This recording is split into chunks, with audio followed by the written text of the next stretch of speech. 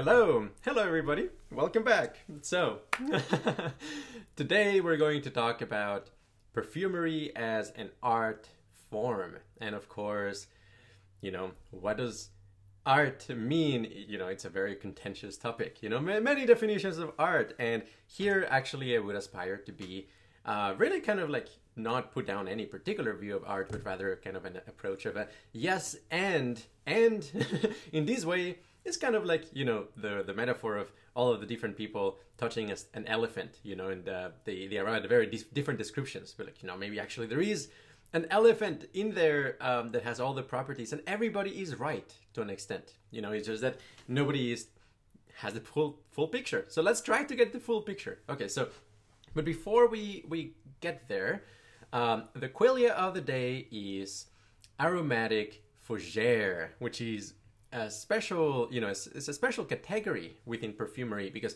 other categories in perfumery are things such as, like woody or, like citrus or fruity or floral. And then there's like these odd ones out, just kind of like this aromatic fougère is one category, or fougère and then aromatic version, and then chypre. And like, what is going on with these ones, And I would say that, if you pick a person on the street at random and ask them like, does this smell like a fougère?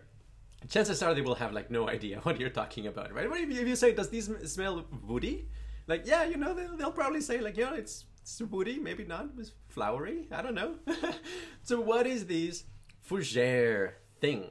And well, before I actually dive into it, a specific instance of an aromatic fougère is Drakkar Noir, which is very much quintessential aromatic fougère, and I'll explain why. But it's quite an interesting scent. It's definitely very psychoactive, and I think that's kind of on purpose. Another very, very beautiful aromatic fougère that I like way more than Drakkar Noir, but they're both great, is Azaro Pour Homme. And I'll put a little bit here just to kind of contrast the two. And how do you go about describing what this category of scent is? Well, here's the thing. Just as, with trying to understand pleasure or valence, the pleasure-pain axis, a lot of people will go about it and say something like, it all comes down to like neurotransmitters, like dopamine and serotonin or something like that. Or it comes down to, for example, what parts of the brain get activated, like the pleasure centers. Whenever your pleasure centers are activated, you feel good, in a sense. Other people go about it and say like, it's actually reinforcement, like reinforcement learning is the basis of happiness or suffering and things of that sort. And maybe other kind of explanations, like, like all suffering is based on resisting or something like that. And I would say like, all of these are kind of circumstantial explanations. They don't actually give you that good of an insight into the actual phenomenology of it. It actually does, what does it feel like? And in perfumery, we find the exact same problem, that people confuse certain, kinds of descriptions with actual explanations. And I would say they're very, very different, So how do people, if you find reviews of Drakkar Noir in YouTube or, online or whatever, usually the kind of information that people will be giving you will be of the sort of, for example, what is its history? What is the history of that perfume? Which is, valuable information, quite interesting for sure, but does it get to the phenomenology? Maybe only circumstantially, tangentially, a little bit. They might also talk about, the looks and the social class and what kind of, cultural associations there is with a particular scent.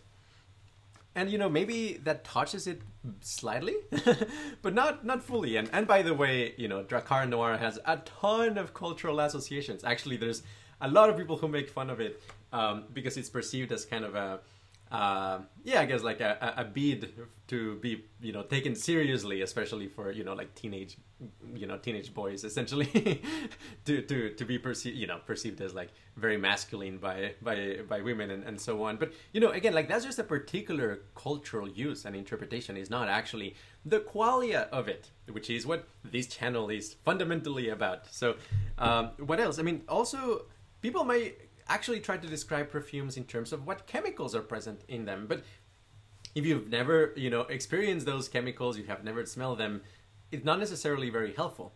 On the flip side, people kind of like the most common and to some extent as good as it gets. And we will do quite a bit of this today, but it's not the full picture, and actually we will transcend it and do something better.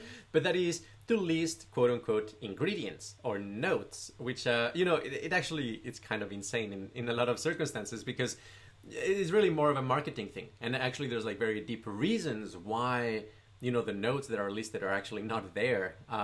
Is more that like the emergent gestalt of all of the chemicals put together in the perfume give rise to something that is kind of perceptually similar to all of those components, but it's not that like in equal proportions, like all of those ingredients are in there. Like if, for example, like lavender is like, listed as one of the ingredients, it's probably not lavender. It may have like linolyl acetate, which is like one of the molecules of lavender, and just like mixed in such a way that in the end there is a bit of a lavender flavor or lavender like hint of it. Or even like the lavender effect, the kind of effect that lavender has in other compositions without actually having real lavender there. So again, ingredients only go so far. And of course, for kind of biology nerds and so on, you will have, list of receptor types and, like the hundreds of different scent receptors. And again, like that's not very illuminating. Like even if you know the biology of it, just knowing which receptors get activated still doesn't get to the phenomenology. So what can we do here? There is this hypothesis advanced by Susan Pocket about, consciousness as an electromagnetic phenomenon. Actually, the evidence I would say is like pretty strong, not only, from her, but also McFadden and like a few other people who have been exploring electromagnetic theories of consciousness. But what really stuck out to me from this book was there's like a whole chapter about the evidence that the phenomenology of scent is not about like specific receptor types. That's just kind of a proximal cause. It's actually about the precise patterns of electromagnetism in the olfactory bulb. And to me, actually, that makes quite a bit of sense, because a lot of the phenomenology of scent feels like a dynamic system, states of a dynamic system. A dynamic system, as I've covered, for example, in the Harvard presentation on the hyperbolic geometry of DMT experiences, there's like all kinds of states. Like, for example, there is fixed points, there is, noise-driven chaos, and then there is, pure noise, and there's like, fractals and patterns of recursion and things like that. Those are like possible attractors in dynamic systems. And to a large extent, I can definitely buy the idea that, the particular qualia that you experience is a state of the dynamic system of your olfactory bulb, and that because of, deep panpsychism and monism, actually, physics is actually describing the behavior of qualia from a third-person point of view. In other words, experience discloses the intrinsic nature of the physical. So yes, basically by understanding the various things that may happen to the electromagnetic pocket in the olfactory bulb, I think kind of like might describe actually the complexity of the phenomenology of scent, because so much of scent is not just like, there's like these different colors. It's not kind of like mixing paint. No. Because they also imply kind of like movement and effects and momentum or dampening or shearing or spiking. There's all sorts of like kinetic qualities to the phenomenology of a smell that, just like other metaphors with others, qualia just doesn't really cut it. I would consider scent as an inherently dynamic component. The time axis is fundamental to explain that. And in a sense, like the attempt to cash out, phenomenological descriptions of scent into kind of compact descriptions of a dynamic system and its interactions. Basically I would describe that as the aesthetic of Qualiacore. Again, it's completely sidestepping all of these ideas of, let's just describe things in terms of its history or its ingredients or something. It's like, no, let's introspect very deeply and realize in what ways you are being a fixed point or you're a noise-driven chaotic system. And I mean, it's kind of depersonalizing and weird, but I think it's much closer to the actual truth of the matter. And that's, yeah, very exciting. So let's try to do these for aromatic fougères.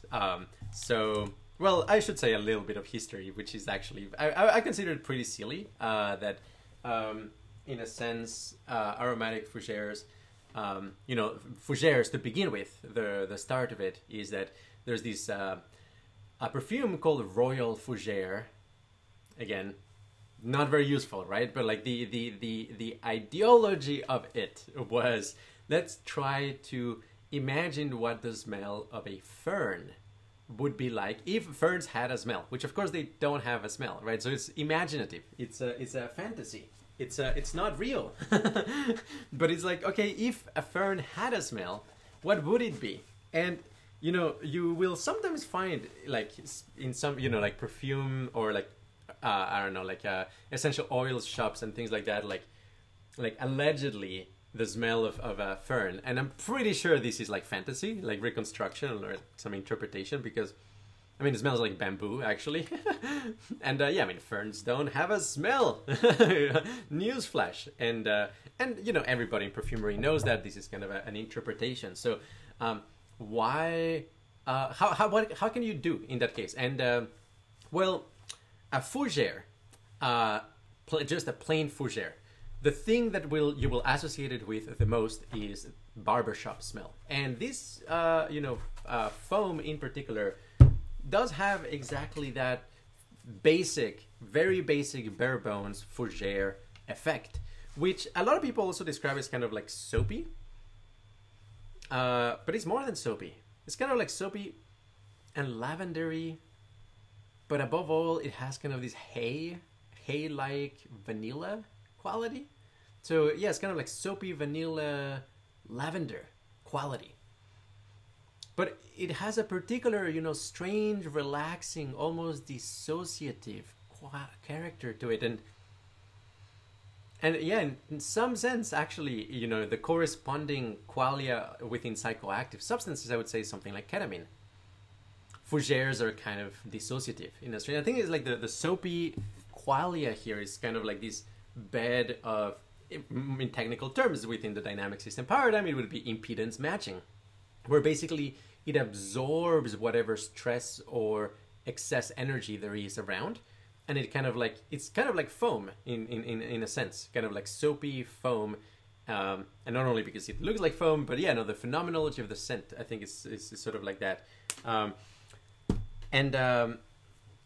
Now that is like kind of the fougère component, but now what about like the aromatic? You know, aromatic is very silly, right? Like, we're like, what does it mean for something to be aromatic? And the answer is, in perfumery, aromatic means herbs and spices, which again, like, you need to kind of get into, you know, reading about the field and so on, reading about the space of smells to know that, because, you know, I remember when somebody was describing a particular perfume as like, oh, it's modern and herbal and aromatic. You're like, I had no idea what they meant by aromatic. You know, it's, oh, maybe a technical perfume term. And yeah, it's herbs and spices.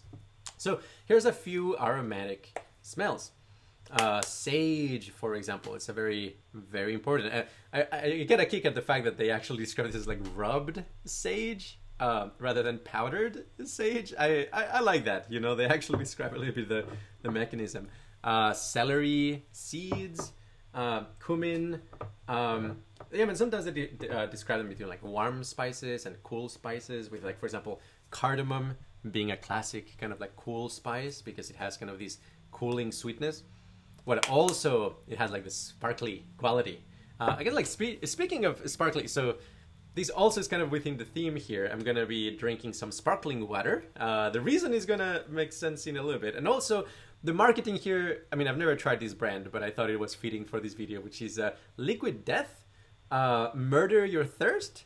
I don't know, like if this is the one brand of sparkling water you drink, I mean, unless it's a very special sparkling water. Yeah, it's good. It's like Perrier. It's like as opposed to San Pellegrino. But yeah, very, very, very sparkling. If it, you know, if this is kind of like your one brand of sparkling water, yeah, you're probably signaling some level of disagreeableness, right? Or like, you know, you don't care about other people's opinions, or you know, you have a strong mind, so to speak, strong frames. And the same, you know, if you're a very proud Drakkar Noir, a name that suggests darkness twice, right?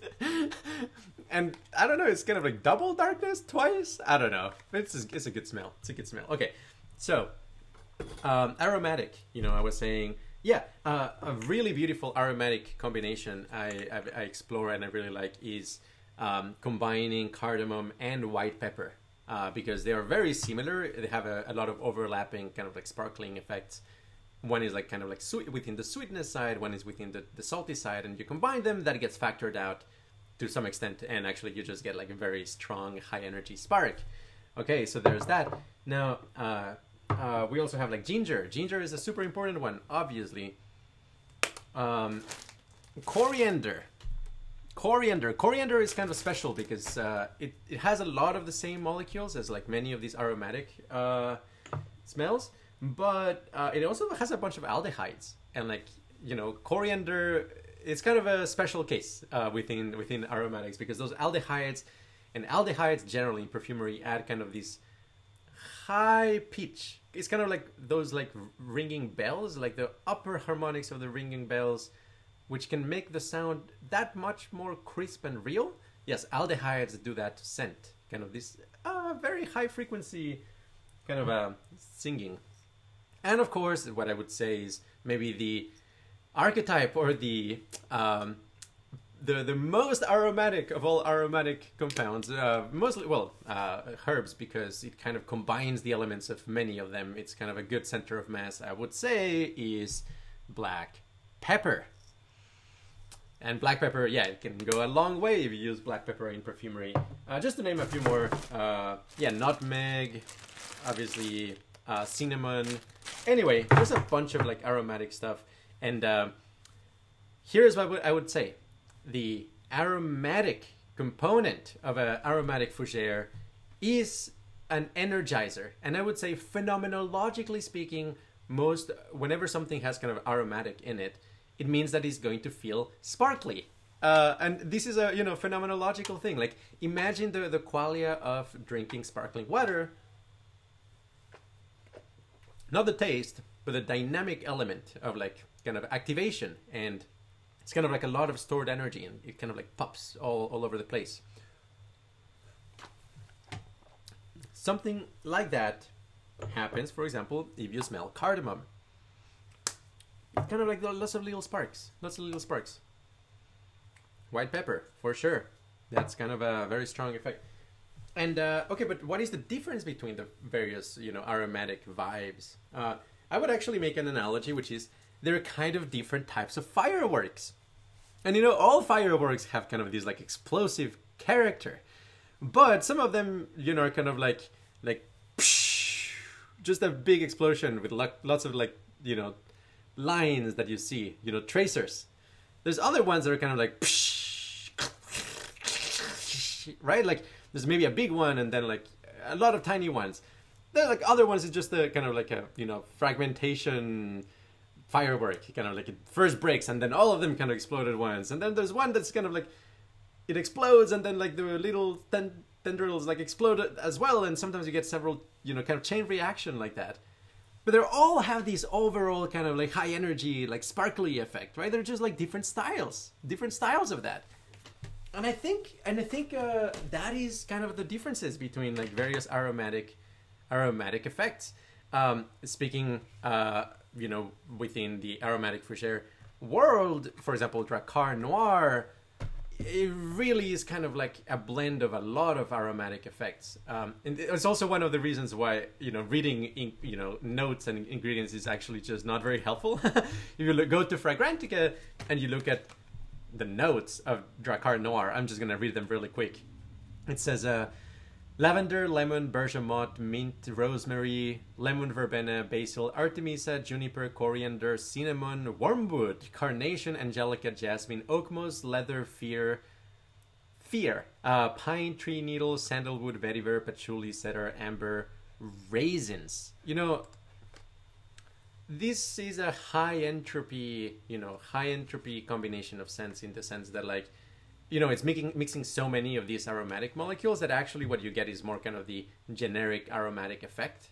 On the other hand, Azzaro pour homme, in many ways, it is kind of a generic fougère, except on the aromatic component, which is recognizably anise-like or licorice-like. You know, so that's one of the things I've talked about in previous videos, which is that oftentimes perfumes will have kind of this structure where maybe the top notes are kind of like generic floral or something like that. The middle notes going to be something more specific, and then the base note something more generic. In other words, you need to kind of like choose where you put the specificity, right? Like if something is like super specific in each of the layers, in each of the layers of the pyramid, it's kind of too distracting and too specific, and it doesn't generate the actual vibe that you want. But also, if you have just generic, you know, like all of the aromatic like herbs and spices put together at once, you know, and all the flowers put together at once, and all the woods put together at once, it's just like a super generic smell at that point. And you know, so you have to strike the balance between recognizability and, you know, overall kind of breadth of a vibe. And I would say in this case, you know, Azzaro is much more original than Drakkar. Drakkar is, yeah, it's like strong aromatic fougère vibe. Okay, now aromatics, you know, I didn't show them, but also like oregano, basil, dill, obviously. So a lot of these, you know, like you probably will not have heard of these compounds, but like this is kind of like, basically you have a linear combination, or like, you know, convex linear combination of these ones, which is limonene, you know, 3-carine, pinene, sabinine, myrcene. Myrcene is very important. 1,8-cineol, also very important. Phalanthylene, borneol, turgeon, and camphor. And, you know, each of these ones is, I mean, they will have their specific molecules as well, that oftentimes that's where the flavor comes from. But the overall character impact is roughly the same in a lot of these spices and herbs. And in that sense, yes, there is the vibe of, you know, an aromatic effect in perfumery, and it will generally have this sparkly, energizing quality. Now, if you only smell that, well, that's a kind of you know, it smells like a kitchen, right? It's not like a social smell exactly. I mean, spices and herbs can be very beautiful smelling, but if you want the full thing, if you want the real deal, you need to increase your breadth. So I don't really expect there to be kind of like a perfume that makes to the top charts being just an aromatic perfume. You know, it would be interesting. I might actually play with that, but generally speaking, things that are actually, you know, widely loved, yeah, they tend to be, you know, high in breadth. You know, they will actually pack, you know, the scent spectrum is, as it were, or the state space. It will have a little bit of everything, just so that, you know, it's actually very rich and substantial. So let's actually get into what the hell an aromatic fougère is, and what is the qualia that emerges, the holistic gestalt qualia of an aromatic fougère. And I promise you will probably have never seen this kind of analysis anywhere else. So, you know, for a first, you saw it here. Okay, so essentially, and again, this is gonna be kind of weird, maybe, but first I'll describe how you actually make one, and it's something that I've spent quite a few experiments doing, basically making my own, you know, combinations of essential oils and pure chemicals, trying to, in a sense, deeply understand a particular kind of perfume or a particular kind of scent, like other exercises that I tend to do are things such as like, oh, let's recreate lavender from scratch, or let's recreate, you know, lemon from scratch or something like that. In this case, yeah, I mean, I spent some time trying to create a fougère from scratch, or from scratch make, you know, essential oils and aroma chemicals. So, in my estimation, and I'll be kind of like trying to draw the phenomenology here and have a picture of what this is like. But okay, so first of all, the aromatic component, and I think this is almost kind of like, you know, it's not exactly making a salad or something like that, but or, you know, getting a Happy Meal or something like that. I don't know, a package. It's kind of a like, what do you want for your bread? What do you want for your protein? What do you want for your sauce? This sort of thing. But okay, so you know, a recipe with wiggle room, let's say. So the aromatic fougère has, first of all, a layer of aromaticity, or kind of these like aromatic quality, which is, I will, you know, symbolically represented with fireworks.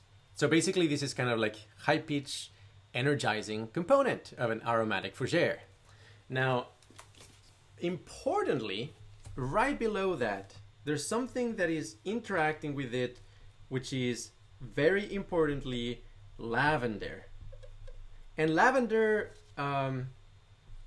so lavender is primarily linalool and linylyl acetate, which are some super, super important molecules in perfumery. Almost all essential oils have like at least small amounts of linalool or linylyl acetate, mostly linalool. Linalool is like everywhere. Every single perfume has a little bit of linalool, but essentially it's kind of like the butter. It is a character impact. It basically modifies, but the particular way in which it modifies any flavor, anything else you combine it with, is something that I call turbulent reverb. Turbulent reverb. So lavender, this also happens with bergamot, which is also a very, very common note or ingredient.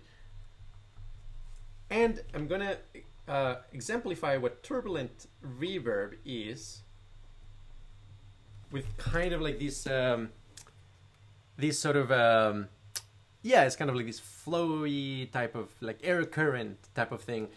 A lot of it, like phenomenologically, I would actually say, is like when you smell lavender, or anything with a lot of linalool or linylyl acetate. Here's just an example of lavender. So yeah, so it's kind of like it creates this bed of air pockets. It's kind of like, and you put anything else together with it, and it kind of gets swept by those currents. So that's a lavender, and of course most aromatic fougères, I'm sure they don't, you know, they don't contain lavender itself. They may contain linalool, linylyl acetate, several other like alcohols as well that are kind of in that space, or esters as well. And that is, you know, that modifies it. This is like, it's not a flavor per se, it's a modifier.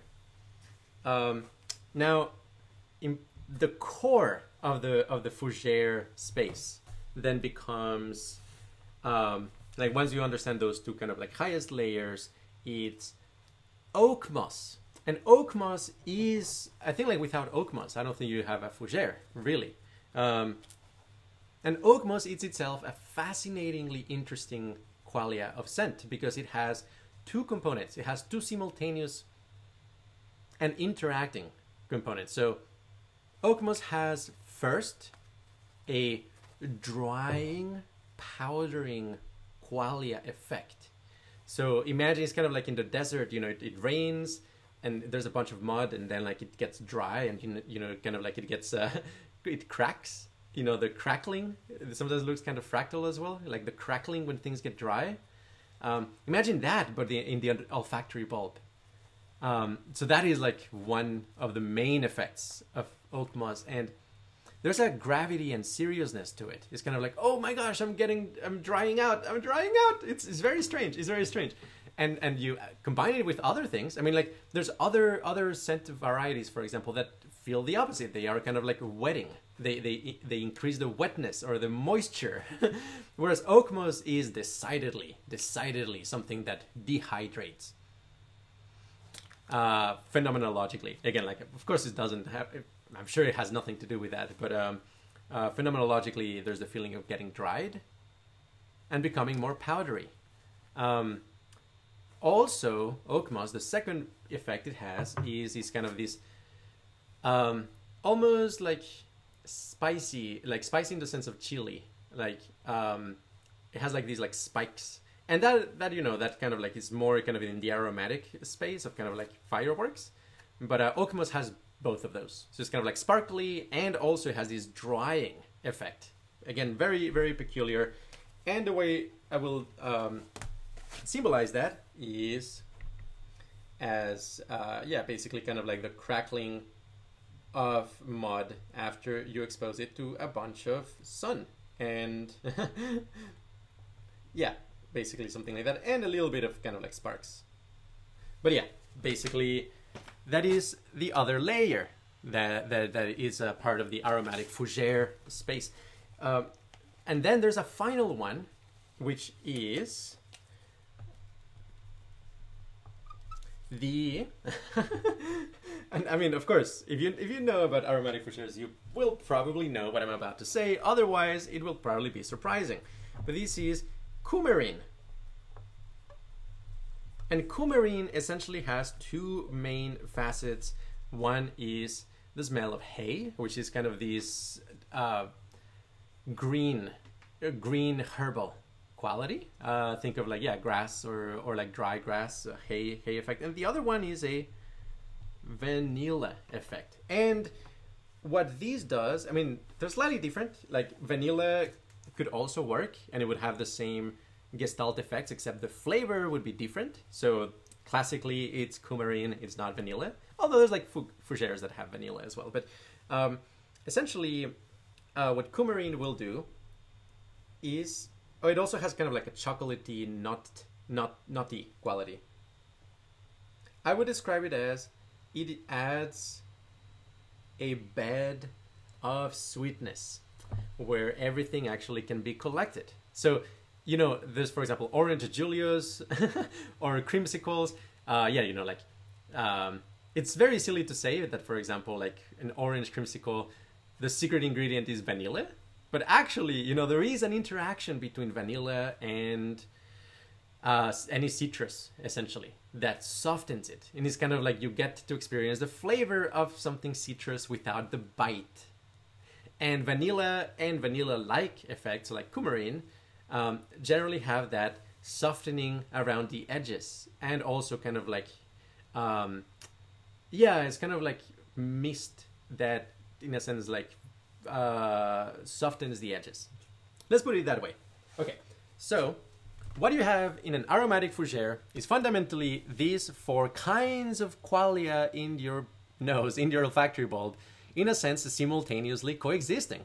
So again, kind of these like, well, the dynamic ends up being that, you know, you get kind of these like soft, like sweet quality that again, it's kind of like being dried out simultaneously as like reverbified, and there's a ton of turbulence, and then there's fireworks on top of that. Now, how does that actually cash out in a compact phenomenology? And, you know, again, this is kind of like a broad level, like note level description. So, but what is the actual phenomenology here? And I would describe it essentially in the following way, which is that because of the aromatic quality of the aromatic fougère, you essentially, and I'll symbolize it, you know, basically this is kind of like a very energized, high frequency character that then gets contained within a dry, kind of almost, yeah, very, very drying, very, very dehydrating aura. And finally, all of that gets absorbed by a powerful, soapy, coumarin-like, impedance matching effect. So basically, you'll have these kind of explosive, fireworks from the aromatic component that then are being dried out, and the residue of the energy, which can be kind of sharp, gets smoothed out by a soapy layer that functions as kind of a everything is fine in the end, and is kind of like dissociative as well. So it's the psychoactive effect of aromatic fougères is that of essentially being a dissociative stimulant, or as they call it in drug culture, which I don't endorse, Calvin Klein. I remember being at a concert with a few friends, and a friend of a friend said he was on Calvin Klein. I asked, what is Calvin Klein? He's like, oh, cocaine and ketamine, which, by the way, I'm sure is terrible for your cardiovascular system. Kids, don't do that. It's also exactly the sort of thing that Dare would advise you. It's like, oh, they give you cute names like Calvin Klein, or Anyway, this is horrifying, but it's kind of like this dissociated state that is stimulated. So that is what I think the aromatic fougère is. It also has like shades of, for example, when you're coming up on alcohol on a small dose, or like a drink or two, that you get simultaneously kind of like this strange dissociation, but then also maybe like more confidence and like energy to do things. And like maybe I think like it's kind of in that space of like, hey, like, yeah, let's help a awkward 18-year-old kid who is very, very afraid of approaching members of the opposite sex, or members of the same, whoever this person is actually very interested in, and you need kind of the mixture of an energizer and a dissociative, so that you kind of do things without really knowing what you're doing, without grasping the consequences, makes you more bold. Yeah, that's kind of the aromatic fougère effect.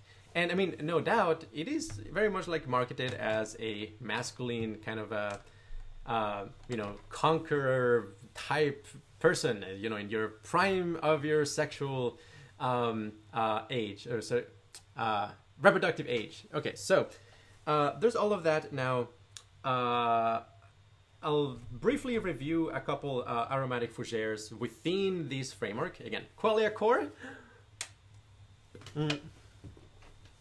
I actually have a little box. It's one of the, as I've said before, I like to do state space exploration in two ways. A, via depth, which is going very deep into a very specific kind of qualia and exploring the various, varieties of it, the various like variations of it. And then you have the breadth, which would be kind of, the, like trying to get one of everything. And like, within psychoactive substances, the high breadth would be somebody like Sasha Shulgin. The high depth would be somebody like John Lilly, kind of like going very deep in a very specific direction.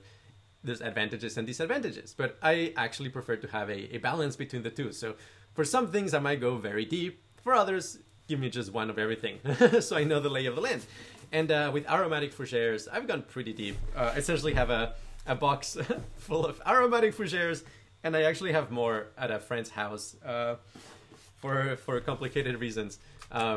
But yeah, just a few ones. I mean, like, I would say probably for me the quote-unquote a reference aromatic fougère would be Versace Pour Homme, which is essentially a very, very aromatic and very, very citrusy kind of aromatic fougère, and it's as clean as it gets.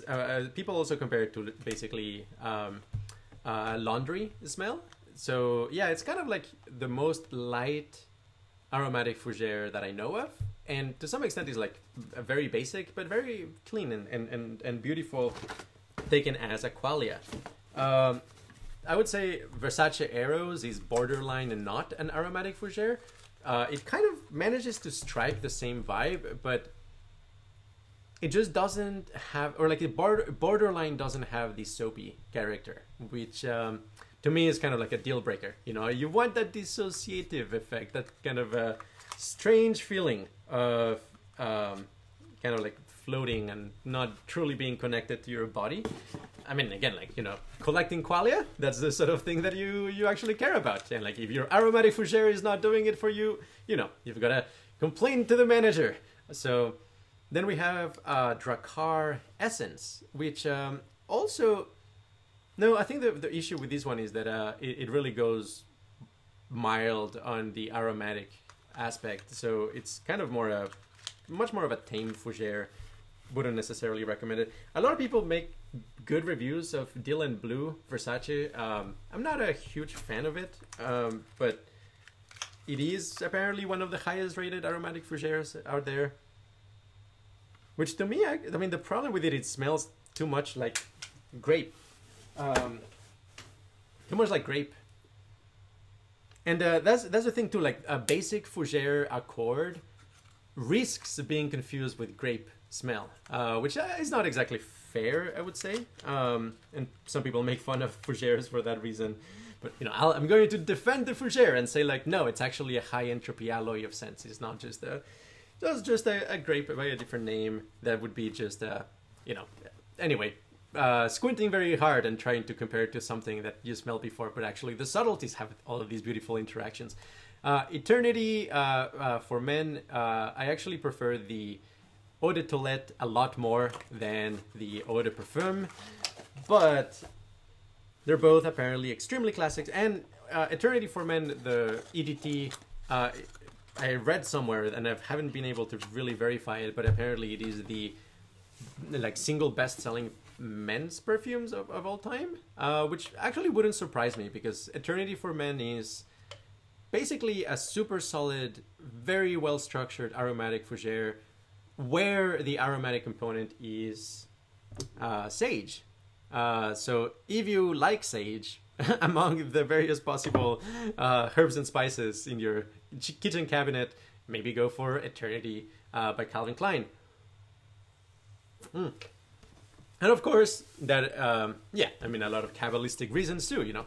It's Calvin Klein, you know, cocaine, ketamine. We established that aromatic fougères is kind of this stimulating dissociation. Another one, oh yeah, this is kind of like pure lavender.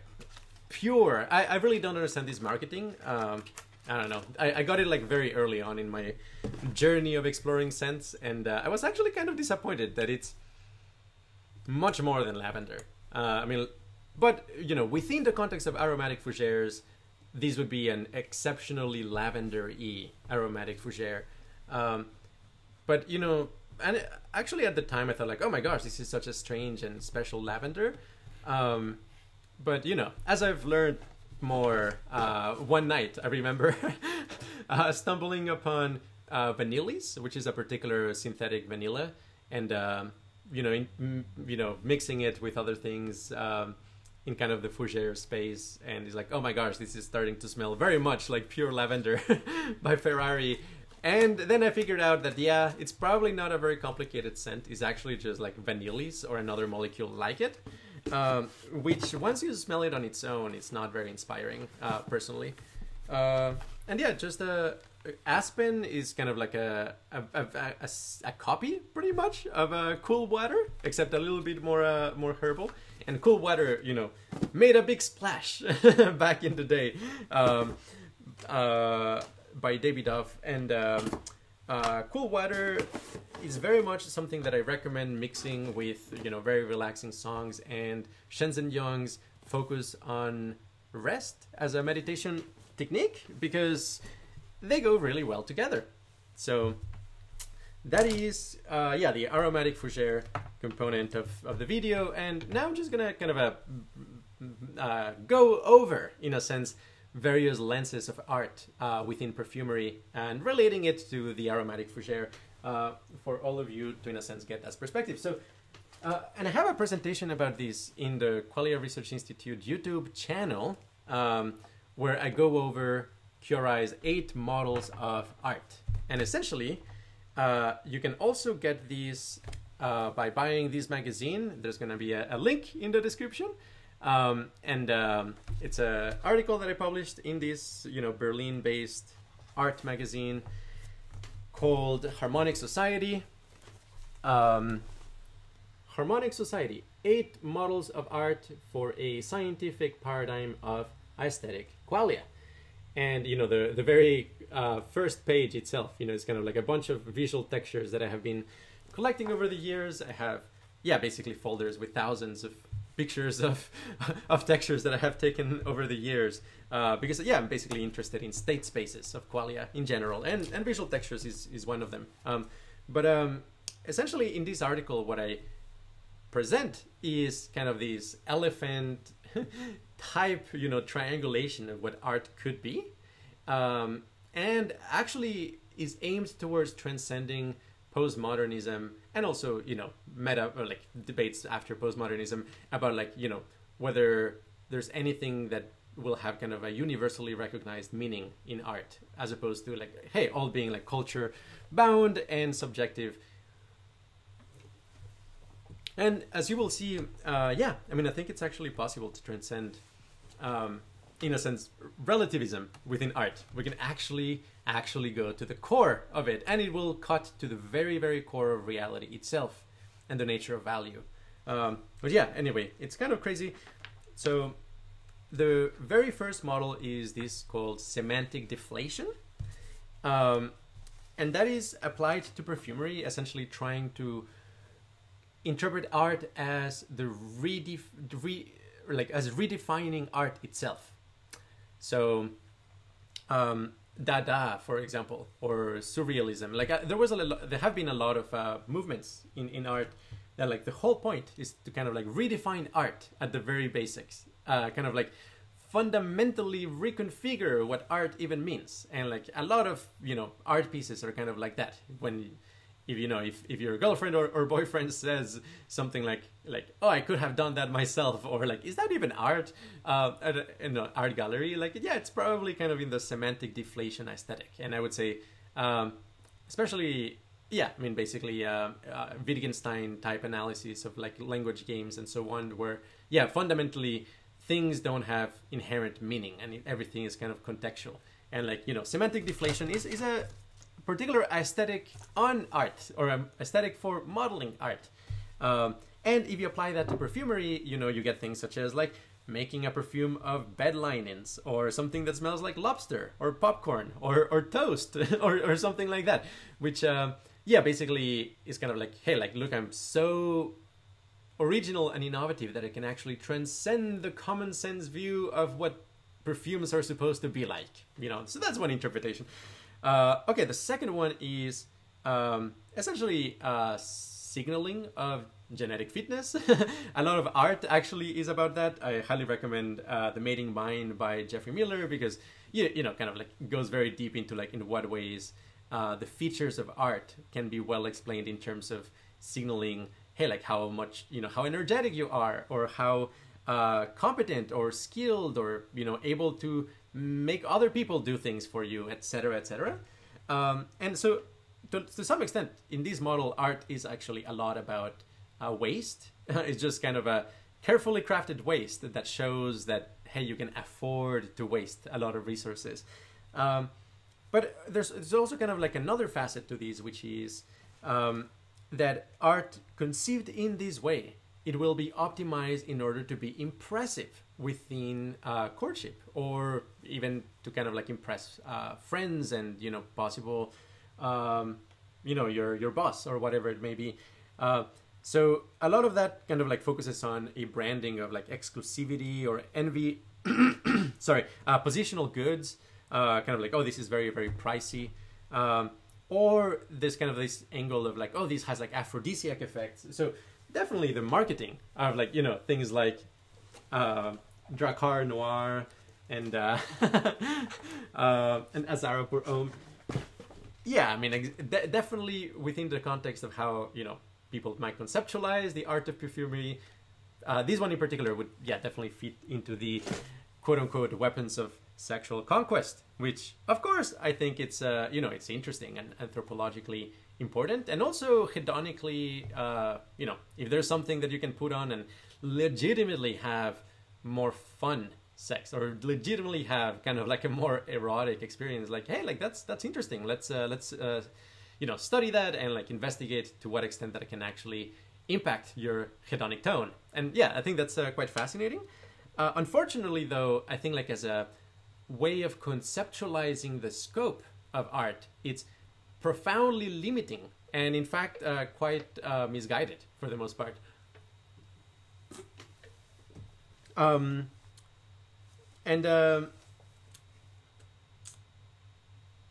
It also encourages to kind of like over focus on kind of like very loud signals. Again, like I appreciate aromatic fougères as qualia for sure, but you know, in a context of some like a bunch of people wearing different styles of perfumes, like if there's a guy who's like wearing a fruity perfume, another guy who's wearing kind of like a, you know, woody or like even flowery perfume or citrusy, and there's somebody with an aromatic fougère that is like a powerful one, like Azaro or something like that. Yeah, the main thing that you will probably smell around is the aromatic fougère. And in this sense, this is similar to kind of the crab bucket phenomenon in like music as well. That like to a large extent, a lot of music, especially like that is geared towards being played at parties, is actually, you know, maxing out the volume across the spectrum, such that like if there's another song that plays only within certain components of the spectrum, you won't hear it as well. Like the one that will kind of, even if they're the same volume, basically one of them will be like kind of like much more noticeable, will be the stronger signal, the thing that is actually generating the ambiance the most. And in that sense, yeah, you know, that's not necessarily prosocial. Actually, it can be quite antisocial. And it's unfortunate that given the selection pressures for marketing and for, you know, the actual industry, or like what is it that people will, you know, pay money for, yeah, this in a sense encourages the creation of loud perfumes. And I'm not sure, you know, that's really optimizing for the qualia or for, you know, there's other models of art that are, in a sense, able to do more interesting pro-social, you know, positive sum games or super positive sum games where everybody wins. So the third model of art is basically creation of new contexts, or art as a Schelling point. And here, its intersection with perfumery would be in a way when perfumes are attempts at, in a sense, like give you, you know, the signature of your personality. Or maybe you make a perfume in order to commemorate, you know, your circle of friends. Yeah, that's kind of like a lot of like very beautiful, wholesome activities that you could do here. And also, you know, marketing can exploit these as well, in a sense, kind of looking into ways to define particular social contexts and then embed a product within it, you know, because, you know, it signals a particular psychological trait or a particular attitude or belief, etc., you know. So,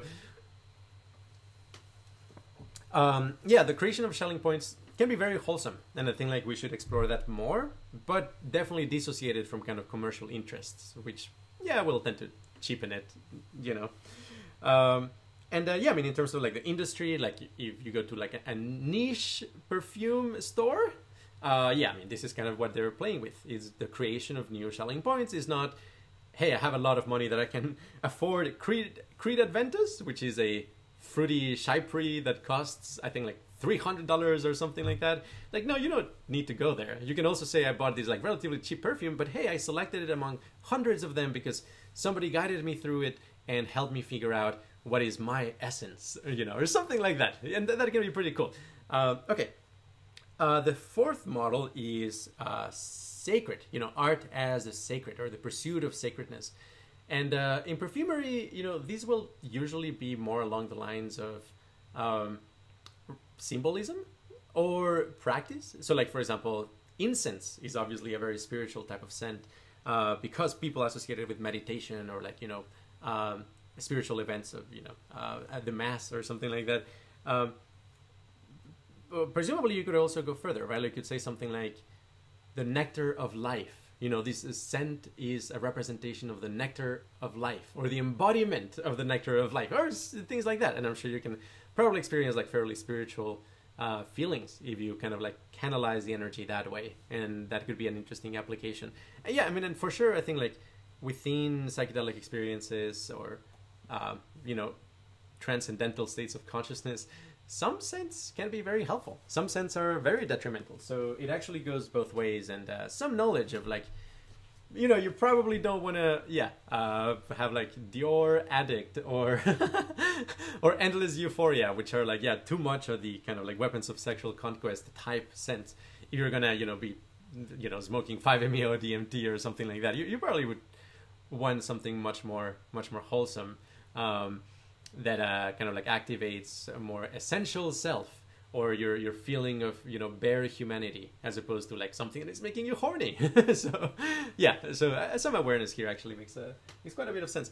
Then we have the last 4 models, which I'll describe briefly, are actually the models that are the most interesting because they advance our conception of art in a way that will be, in a sense, what I call qualia computing complete. So in a sense, you have kind of Turing completeness within computing theory. We're like, okay, like this is the simplest computing device with which you can compute any program type of thing. Well, I think like the last 4 models are kind of like the simplest description that then allows you to, in a sense, fully explore all possible art, and that's what's very exciting for me. So model 5 is basically art as the exploration of the state space of consciousness, and this is it's kind of like under the assumption that there's like a lot of hidden gems in the state space of consciousness, and within this even an aromatic fougère would be kind of an instance of, hey, somebody found a high entropy alloy of like interactions of qualia varieties or dynamics, and it's like, oh my gosh, this produces a emergent gestalt that is like really unique and worth investigating, and has like interesting qualities, and even affects your emotions in particular ways, and that is very beautiful. And like the metaphor then becomes like, let's mine the state space of consciousness, but don't do it randomly, just selecting one possibility at a time, and just kind of exploring the library of Babel, with all combinations. You've got to be judicious about like, how do you carve the space so that you actually have like much higher chances of finding things that are truly, truly, truly great in the state space of consciousness. But the 6th one, in a sense, is not as general, but I think is much more pragmatically powerful, which is art as the exploration of high energy. And high energy basically is kind of this a very, very key component of art, because a lot of art focuses on, for example, novelty, just giving you enough novelty that it actually puts you in a different state of consciousness, like kind of like energized or inspired, or even unsettled. Even the term unsettled, feeling unsettled, it actually suggests kind of like a destickification from your preconceptions, and that you're kind of like in a more fluid state, which within Curie paradigms, this is in a sense kickstarting an annealing process, that by unsettling your underlying constraints, you can kind of like explore the dynamics of consciousness in the higher energy realm, which sometimes can have like computational benefits, such as solving constraint satisfaction problems, or even just kind of like exiting a frame that is unhelpful. Strongly held frames are oftentimes unhelpful, and basically high energy can be an instrument for that. Now, in the context of basically perfumery, high energy, you could instantiate it with kind of things that are like very sparkly, that inherently they're kind of like high volume and high voltage. So in the aromatic, the aromatic vibe in perfumery would definitely be kind of in the energizing component. Novelty too, right? Like if you create something that people have never experienced before, not even remotely, just kind of so out there as an outlier of like completely new combinations or many combinations at once that people have never smelled. Yes, that's going to be very, very, very exciting in a very literal sense of the novelty will function as an energy source. So even if the smell is not itself energizing, is not high voltage, if it's novel enough, it will have the effect in the entirety of the nervous system to actually excite you. So that would be another way of instantiating high energy. And finally, like new gestalt effects, which is that where like maybe it's not the combination per se, but the combination per se gives rise to a effect in the dynamic system that is your entire nervous system, that itself is energizing, or perhaps like taps into stored sources of energy, or untangles particular stress that then release that energy into the rest of the system.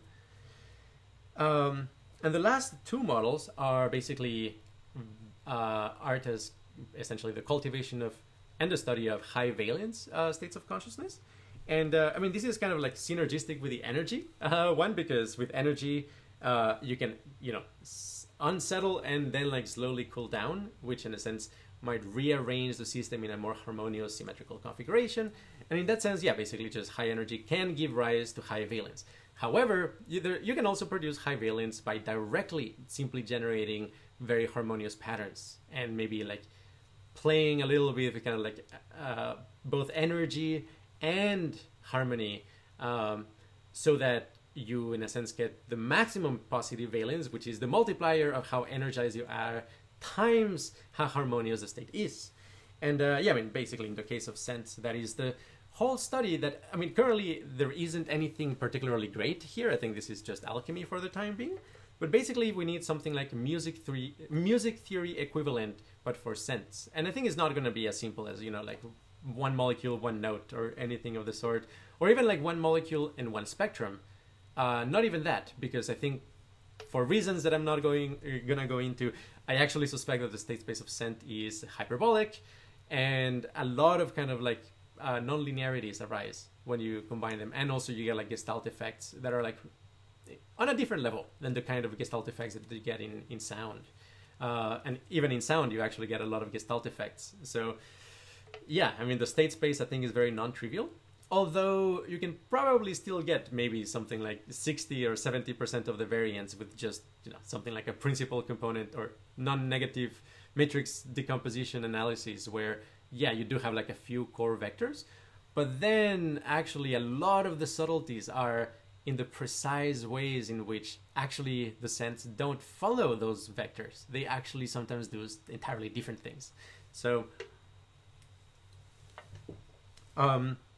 valence essentially, yeah, I mean, this is kind of like taking find the gems in the state space of consciousness to a new level, which is find the, you know, high valence gems in the state space of consciousness. And yeah, those are like extremely precious discoveries. Of course, very difficult to communicate to others for the time being, but hopefully we will develop paradigms to do that. And finally, the eighth model of art. Well, and I guess like in scent, I mean, like for the valence paradigm, we basically we would be studying, for example, what are the conditions for the qualia of sweetness in scent, or basically acquired taste. What are like the actual gear level mechanisms that enable a negative valence of scent be transformed into something that is actually positive. And again, like dynamic systems, I think like here are going to be very important. And of course, like anything in the category of like annealing dynamics that give rise to higher valence, that's also there. And yeah, basically harmonic society would be the last one, which is how do you actually allow the cooperation in a super positive sum game style between different kinds of aesthetics. And I think, I mean, this is like an NP hard problem, I think. But yeah, basically to give you an idea, the vision here is not one of like, hey, all of society is kind of like dancing to the exact same tune. And it's also not everybody's doing their own thing, because that's locally dissonant and uncomfortable. So the balance that ideally we strike is where actually there is lots of different clusters of different kinds of dances and aesthetics, but they are like locally consonant with the ones they interact with. So even though maybe you can take like two of those clusters and make them interact and it will be horribly dissonant, that they're still connected through various links between them, such that each connection is actually synergistic in a positive way. And in a sense, that is kind of like taking a music theory approach at the highest level, but for the interaction between aesthetics. Something that I will talk a lot more about, which gives rise to essentially what Romeo discusses as the super cooperation cluster, which is basically all of the aesthetics that can actually synergize with one another. There's probably like a core of like, yeah, some really interesting high value stuff there. And in a sense, like the applications of these to scent is figure out what kinds of styles of scents can actually coexist, such that neither of them is in a sense kind of just being very loud for the purpose of, in a sense, like sending the strongest signal. But in a sense, it would be a study of how people's smells and perfumes could combine with one another such that when there's several people in the room, the end result is actually high harmony and very beautiful scent that is not just kind of this crazy dissonant competition between them. And that would be the application of the aesthetic of harmonic society to this. And with that, yeah, that is the art of perfumery, or at the very least, the future of the art of perfumery.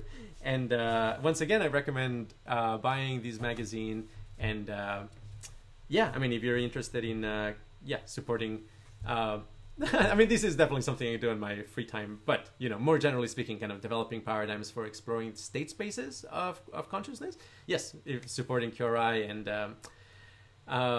yeah, and I'll see you soon. All right, thank you so much, and infinite bliss, everybody.